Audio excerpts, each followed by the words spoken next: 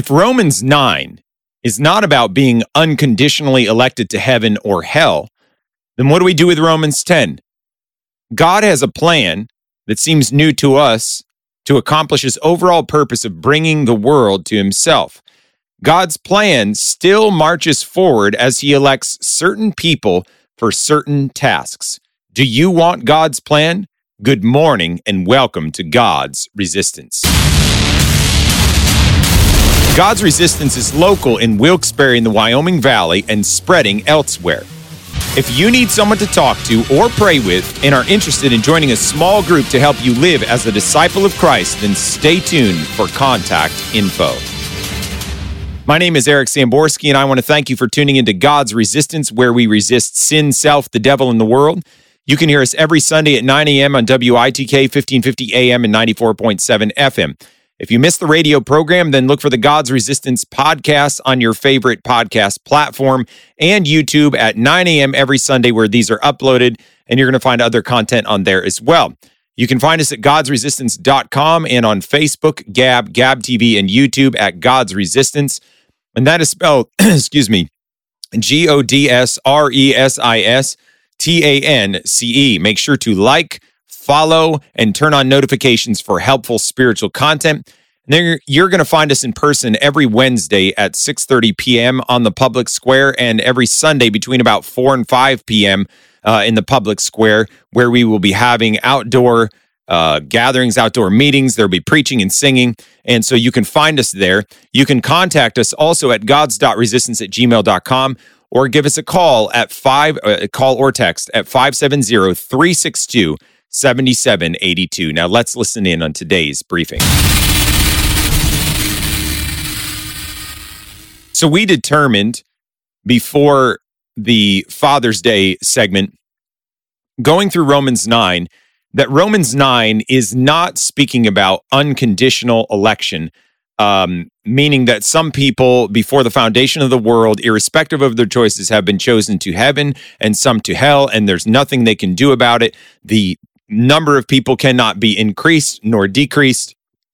This is God's decree, and it's supposedly supposed to be to the praise of his glorious justice, which flies in the face of all that we know of what right and justice is, because God himself is doing all of these things. And people often use Romans chapter 9 to teach that this is, in fact, what the scriptures teach. However, we had found that looking in Romans chapter 9, it is speaking about national election. National election for certain, in the case of Israel, they were going to be God's container to bring forth the glorious truth to all the nations. So they were nationally elected. And then because of their disobedience, they were brushed off to the side. And they were judgments and things that happened to them. And that election, the benefits and rewards of that election were kind of pushed off to the side, because God still needed to get this plan of redemption out. And we're going to see a turnaround in that in just a little bit. Then in addition to that, we go to the issue about Pharaoh, and we find that Pharaoh hardened his own heart, and God sealed that hardening. And then God, through his choices of election, used Pharaoh then to bring the knowledge of his truth throughout all the nations of the earth, because people started, and we can read it in the scripture, we heard about what you had did to Egypt and how you crossed the Red Sea. That whole occurrence of not just wiping Pharaoh out the moment that he was being disobedient, but allowing that to take place over and over again. And it says he raised him up. There was like a resurrection at every time where God raised him up instead of judgment coming down, was so that God's glory could be seen to all the nations. That was the message of Romans 9. If you have not heard that, then you can go to your favorite podcast platform. You can go to godsresistance.com, and that'll funnel you to all the different places where you can listen to that and check on that yourself. And maybe I'll put one of those little link cards going on in the video somewhere. But without further ado, let's move into Romans 10. So what does Romans 10 have to do with this argument about unconditional election, or that it's not unconditional election? I would say that we started with the thought that election, as far as the Jews were concerned, was a national election. They were specially blessed by God because what they were going to do was bring the knowledge of the truth unto all the nations. That was God's will from the beginning, that all the nations would know him through the people of Israel. But because of their rejection and rebellion of God, and that's at large as a nation, obviously there were still some people that did not, and we'll go into that hopefully in Romans 11. But Romans 10 tells us that now it shifted. Instead of using the Jews as the people to then bring things to the nations, and there were Jews that did that, the early apostles, he was going to then make this gospel go forth throughout the Gentile nations, and these Gentiles were then God's elect people to then bring the Jews back to right standing with God. Now, this election, at this point, I can't say it is a national election, but an election for a purpose. As we went through all the differences of what election might be in a previous episode, and I'll try and link that one in there as well. So here we are jumping into Romans 10, realizing that now that election has been stripped from the Israelites now to the Gentiles, because now the Gentiles are going to be used to bring the Israel in the flesh back to God, according to the scriptures. So we start with, brethren, my heart's desire and prayer to God for Israel is that they might be saved. And that is, I think we can understand, Paul is talking about the Israel of the flesh, that meaning the national Israel, the people of Israel. And he is praying for them, not for the true Israel of God, which are already the saved people. He's saying, I wish that my flesh and blood, the 12 tribes of Israel, would repent of their sins and they would be saved instead of rejecting this glorious gospel. That was Paul's heart's desire and prayer to God. We have to look at the entire argument of what Paul is going through, starting in Romans chapter 9 and moving along to understand the full context so that we don't come up with something like unconditional election out of those verses, but we see what God's intended purpose is through Paul in speaking these all. And so we get the whole context when we read all of it. Then we go to the second verse. For I bear them record, that is those fleshly Israelites, that they have a zeal of God, but they don't have that zeal according to knowledge. So what is he saying? These people were a zealously religious people. And we can read in the Mishnah and certain other Jewish writings, they were zealously religious people. They had a zeal towards God in some fashion, but it wasn't according to knowledge.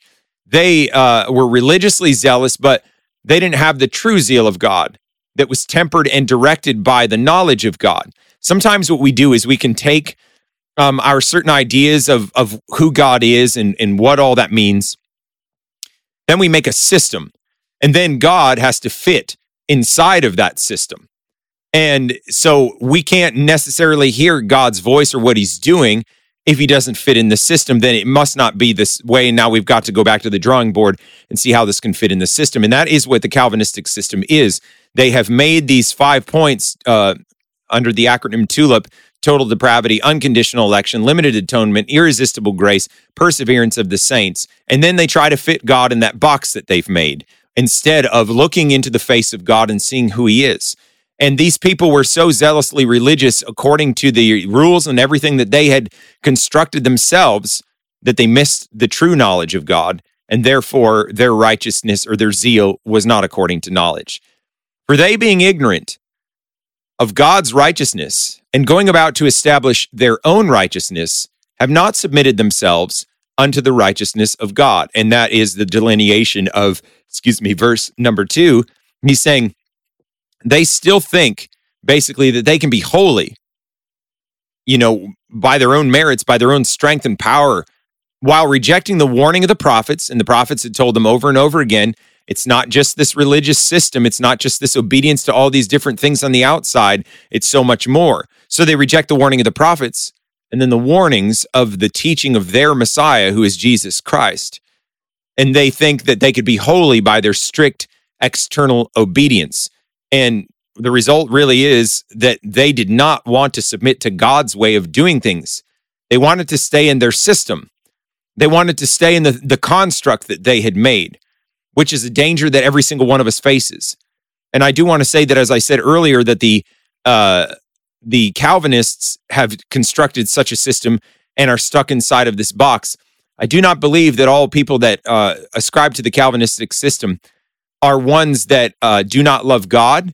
There may be some that have deceived themselves in there, just like there are anywhere else in Christendom. But I do believe they really do love God and they want to glorify and honor him. It's just a shame that it's stuck inside of this box that really does bring God's glory and honor down into the dust rather than lift it up. So here these people have said, we are going to establish our own righteousness by obeying the laws that we have made, and we are saying that this is how we obey God's law, by obeying our laws, and we miss Christ in the middle of all of this. So they've established their own righteousness, and they have not submitted themselves into the righteousness of God. And we are told in verse 4 that Christ is the end of the law for righteousness to everyone that believeth.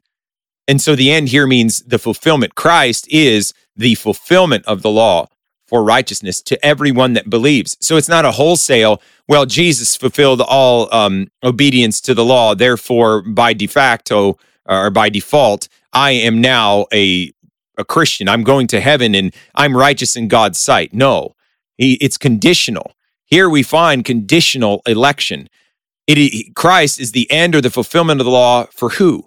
To everyone that believeth. So it's not just a special class, that God arbitrarily chose from the foundation of the world to be going to heaven and others to be going to hell. It is it's a direct result of our obedience in the manner of condition. That does not mean, however, that I can clean myself up and make myself a Christian, but the condition is, will you believe on the name of the Son of God or not? Because if you won't, you'll be damned. If you do, you'll be saved. That's very simple. Any child can pick up a Bible and read that. But then you need the Westminster Confession, and you need a host of commentaries to try and explain why that believing is not really simply what it says, but that you were unconditionally elected. You need a whole lot of other things to come up with that. So we as believers, we're the true Israel, according to Romans 9, know that Jesus makes us righteous and not the law. So here's this issue that's going on. The elected people are the ones that are believers. Verse 5, for Moses describeth the righteousness which is of the law, that the man which doeth those things shall live by them. So Moses tells us that if you're going to serve the law, then you cannot offend in one point. You cannot do some of it and then leave some of it off. You will live and breathe the law, according to Moses. And we can find that in Deuteronomy 27:26. Cursed be he that confirmeth not all the words of this law to do them. And all the people say amen. So he said, if you don't do all the words of the law, you're a cursed person. But then we find the law of liberty, the evangelical law in James 2:10-12. For whosoever shall keep the whole law and yet offend in one point, he is guilty of all. So that's the reiteration of the same point. For he that said, do not commit adultery, said also, do not kill. Now, if thou commit no adultery, yet if thou kill, thou art become a transgressor of the law. So speak ye, and so do as they that shall be judged by the law of liberty. And that is the evangelical law of liberty. Liberty in Christ, in that we've repented of our sins, trusted in him, believed on his name, and we are saved, and now we are his elect people. This is the gospel. Verse 6, but the righteousness which is of faith, instead of the righteousness of the works, righteousness of the law that the Jews were under, the righteousness which is of faith speaketh on this wise, say not in thine heart, who shall ascend into heaven? That is, to bring Christ down from above. And this is quoted from Deuteronomy 30:11-14. It is said there, for this commandment, which I command thee this day, it is not hidden from thee, neither is it far off.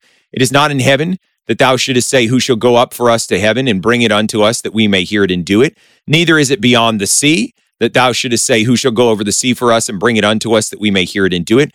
But the word is very nigh or near unto thee, in thy mouth and in thy heart, that thou mayest do it. So this is the gospel law. The righteousness which is of faith, according to Paul, is on that wise of what we just quoted in Deuteronomy. Who shall ascend into heaven? That is to bring Christ down in the heart. He said, don't say this. This is the law. So who's going to get the salvation from the Messiah in heaven? Is it going to be the unconditionally elect? Is it going to be just the Jews and the obedience of the law? Who's going to do all this and bring down Christ on earth? The simple fact of the matter is he's already come. Verse 7, who shall descend into the deep? He said, don't say this either. That is to bring up Christ from the dead. So who's going to go down into Hades, the abode of the dead and find Christ, that he may be raised from the dead so that we can have salvation? The answer is Jesus has already ascended from the grave. Nobody's going to do this. The law is not going to do this. No fleshly strength or ingenuity is going to somehow make this happen. It's already been done. The problem with the Jews is that they were trying to accomplish this by their own righteousness. And he's saying, you can't say all these things. It's close to you. It's the gospel message. It's in your heart. It's your conscience. Are you going to repent and believe? It is a conditional election. So what are we going to do with that? Verse 8, but what saith it? What saith it? The word is nigh thee, even in thy mouth, in thy heart. That is the word of faith which we preach. So this salvation and ability to please God is very accessible. It's not you're unconditionally elected to heaven or to damnation. It's accessible only to those that believe the unveiled gospel that the apostles preach. In case you've just tuned in, you are listening to God's Resistance, where we resist sin, self, the devil, and the world. You can hear us every Sunday at 9 a.m. on WITK 1550 AM and 94.7 FM. Visit and like our social media accounts with Facebook, Twitter, Gab TV, and YouTube. Visit our website at www.godsresistance.com and contact us by email at gods.resistance@gmail.com or call us at 570-362-7782. So he said that if thou shalt confess with thy mouth the Lord Jesus, in verse 9, and shalt believe in thine heart that God hath raised him from the dead, thou shalt be saved. Notice it does not say, if thou art the elect of God from the foundation of the world, then you will be saved. It says, whosoever will shall believe in their heart and confess with their mouth that God had raised Christ from the dead, that person will be saved. That's simply what it is. Verse 10, for with the heart man believeth unto righteousness, not by God's decree, but with the heart man believeth unto righteousness. And with the mouth confession is made unto salvation. So first there must be a faith in Christ to save you, and then the fruit will be confession from your lips. This is the gospel. It's not this crazy decree stuff that has been, brought to our attention through many good men, I should say, as well. It's not that. It's repentance and faith in the name of the Lord Jesus. That's how somebody is saved. For the scripture saith in verse 11, whosoever believeth on him shall not be ashamed. Not just the elect, the unconditionally elect from the beginning, but whosoever believeth. We look in Isaiah 28:16. Therefore, thus saith the Lord God, behold, I lay in Zion for a foundation, a stone, a tried stone, a precious cornerstone, a sure foundation. He that believeth shall not make haste. This person that believes, it is conditional election, for there's no difference between the Jew and the Greek. For the same Lord over all is rich unto all that call upon him. So do you see that? All. It's not a chosen amount of people, arbitrarily. It's not that. It's all. Salvation through the law makes every subject have to become a Jew before he can be saved. But faith in Christ puts no difference between Jew and Gentile, and everyone can be endowed with the same riches. God's no respecter of persons. The only thing that needs to happen is belief in Jesus Christ. That's it. All that call upon him. For whosoever shall call upon the name of the Lord shall be saved. And I would say this against the Calvinistic system, that includes the people that maybe are the ones elected to reprobation, because there is none elected to reprobation unconditionally from the beginning. Whosoever shall call upon the name of the Lord shall be saved. Conditional election. These are so forward. I don't know what else you could do with these to wrestle that out. And it was always God's purpose. If you look in Joel 2:32, God's purpose was prophesied this way. Any honest Jew would see this truth in the Old Testament and not be stubborn or rebellious. Any honest person now would see that. In Joel, it talked about people being brought into the valley of decision and the same call. Whoever will call upon the name of the Lord, that one will be delivered. This has been God's plan from the beginning. Verse 14, how then shall they call on him whom they have not believed? And how shall they believe in him of whom they have not heard? And how shall they hear without a preacher? And how shall they preach except they be sent? as it is written, how beautiful are the feet of them that preach the gospel of peace and bring glad tidings of good things. I need to, let me say this first. Now, the Jews may know in whom to believe because God's saved people, the elect people, the church, the called out ones, those people will preach this foretold gospel in an unveiled manner to the Jews. So they can know it too. Here's the thing. If unconditional election is true, what purpose or function do we have in preaching? We're told here, first of all, that in order to be saved, you have to believe in your heart and confess with your mouth. We're told that that is for everybody, all, whosoever, these are the words that are used, that will call on him, that will believe, those people will be saved. So this is taking that conditional aspect out of the way. It's taking out of the way a limited amount of people that cannot be added to or taken away from. It's all, according to this place in Scripture here, and according to all the Scriptures. It's all who believe on him. But then the question comes, how are people going to believe? Is it going to be that God just superimposes his own will upon our will and therefore making us be saved because God graciously just believes for us? And this is ultimately what Calvinism does boil down to, that God is the puppet master over us, the puppets, and nothing can happen unless he does it, including our own choices. And we talked about that in the total depravity or total inability. We talked about that there. Now, if that is the case and it's that unconditional thing and God does everything, what function does preaching have? Because we're told that the question that comes up that makes people concerned is, well, if you need to believe in order to be saved, well, then how are they going to hear? How are these Jews going to hear? And he said, how are they going to call on him if they don't even know who this Son of God is, if they don't understand this gospel message? And he says, they're going to need to hear. And they're saying, okay, well, that makes sense, but how are they going to hear? And but they're going to hear because there's going to be a preacher. And they said, well, that's great. We need preachers then, but who's going to send the preachers? And we're told how beautiful are the feet of them that preach the gospel of peace and bring glad tidings of good things. God calls preachers. God calls people to be messengers to the nations, including the Jews that have rejected their own Messiah. This doesn't make sense if there is unconditional election. However, if there is a conditional election, then preaching does make perfect sense because we are giving the message of the gospel out, and it's up to you as an individual what you are going to do with that message. Will you repent and believe, or will you reject God? This is the judgment that will come upon the Jews if they continue in their rejection against God. I hope that makes sense to you. I hope you think about this and chew on this so that you can understand the simplicity of this gospel and not get it all tangled up in some kind of theological jargon of decrees and such. So then we look here at verse 16. But they have not all obeyed the gospel. For Isaiah saith, Lord, who hath believed our report? Speaking about Isaiah 53, he says, who hath believed our report?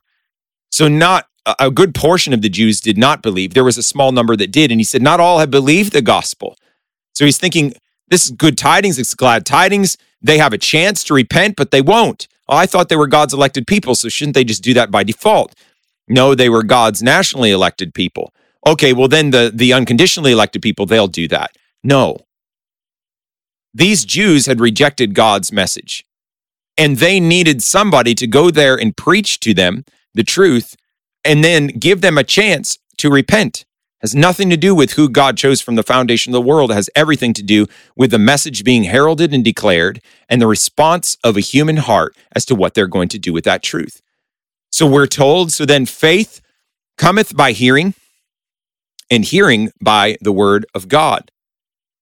So faith does not come by a supernatural act of God where he just somehow unconditionally bestows it upon certain people, which is another theological fiction of the Calvinistic framework, that regeneration is something that God does before in order that we can believe and be saved.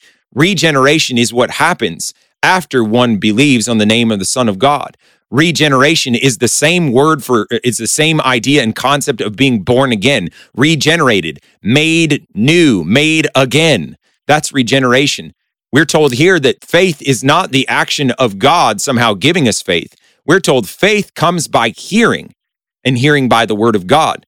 Faith is simply an act of our will to believe what things are being told us, and then in believing that, we're acting on that. God's word tells us the message, and God's Son, the living word, tells the message. What are we going to do with Jesus? Do you see how this makes no sense, this unconditional election, and this is not what's being talked about in these chapters? Verse 18, but I say, have they not heard? Yes, verily. Their sound went into all the earth, and their words unto the ends of the world. Here's where personal responsibility comes in. So he's talking about the sound of the gospel going forth, of God's truth. So we had preachers and prophets. We find that in the Old Testament. But Paul here is using Psalm 19 and quoting from it in the 4th verse. He says about the heavens, about the sun going forth and preaching a message, the heavens declaring the glory of God. In verse 4, he says, their line is gone out through all the earth, and their words to the end of the world. In them hath he set a tabernacle for the sun. So the question is being asked, haven't the Jews known this? Haven't they heard? And he says, yes, the sound's gone throughout all the world. And so then what is going on here? What is the problem? But I say, did not Israel know? First Moses saith, I will provoke you to jealousy by them that are no people, and by a foolish nation I will anger you. So here is God's purposes. He knew that the Jews were going to reject him, so he had another plan in place. Now, it sounds like another plan. He knew this from all eternity. To us, it may look like another plan. This is the non-nationally elect people, the Gentiles, provoking God's nationally elect people, though they're not unconditionally elected to salvation. They, the Gentiles, are provoking those nationally elected people, the Jews, unto the true salvation of God in Jesus Christ. And this is a prophecy of what Paul has just here revealed. If this salvation has gone to the ends of the world, shouldn't Israel have known about it? Yes, they should have, but because of their rebellion, they brought the message to the Gentiles to provoke the unbelieving Jews.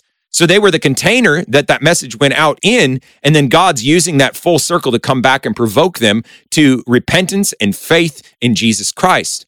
But Isaiah, we're told, is very bold, and saith, I was found of them that sought me not. I was made manifest unto them that asked not after me. Does this sound like unconditional election? It sounds like a people that were darkened, that weren't nationally elected, that suddenly hear the gospel and give their lives to Christ. The Gentiles readily apprehend the gospel, even though it was not something they were seeking for. That's what Isaiah said. And then verse 21, the last verse of this chapter, but to Israel he saith, all day long I have stretched forth my hands unto a disobedient and gainsaying people.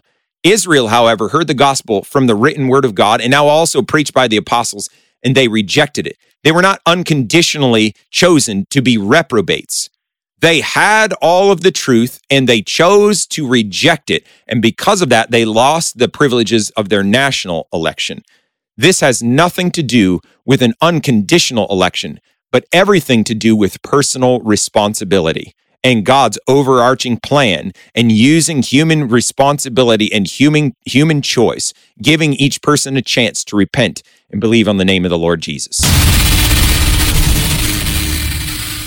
So, dear listener, I hope you understand that the gospel is a gospel of personal responsibility. It is good news, but it's only good news to the one that calls on the name of the Lord, that believes on Jesus Christ in their heart and confesses with their mouth. He will save you.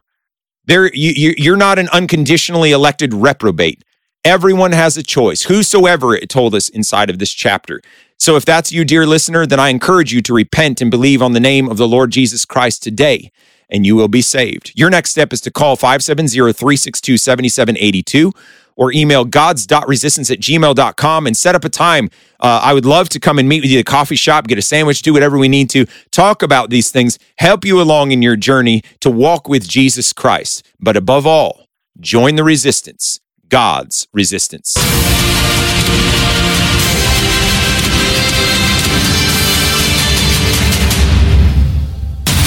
special thank you to Spectacular Sound Productions for giving permission for the use of the song Heroes and Monsters, which was edited and used in part on this production. The permission was granted under Attribution Share Alike 4.0 International Creative Commons license. That license may be found at https://creativecommons.org/licenses/by-sa/4.0/legal code.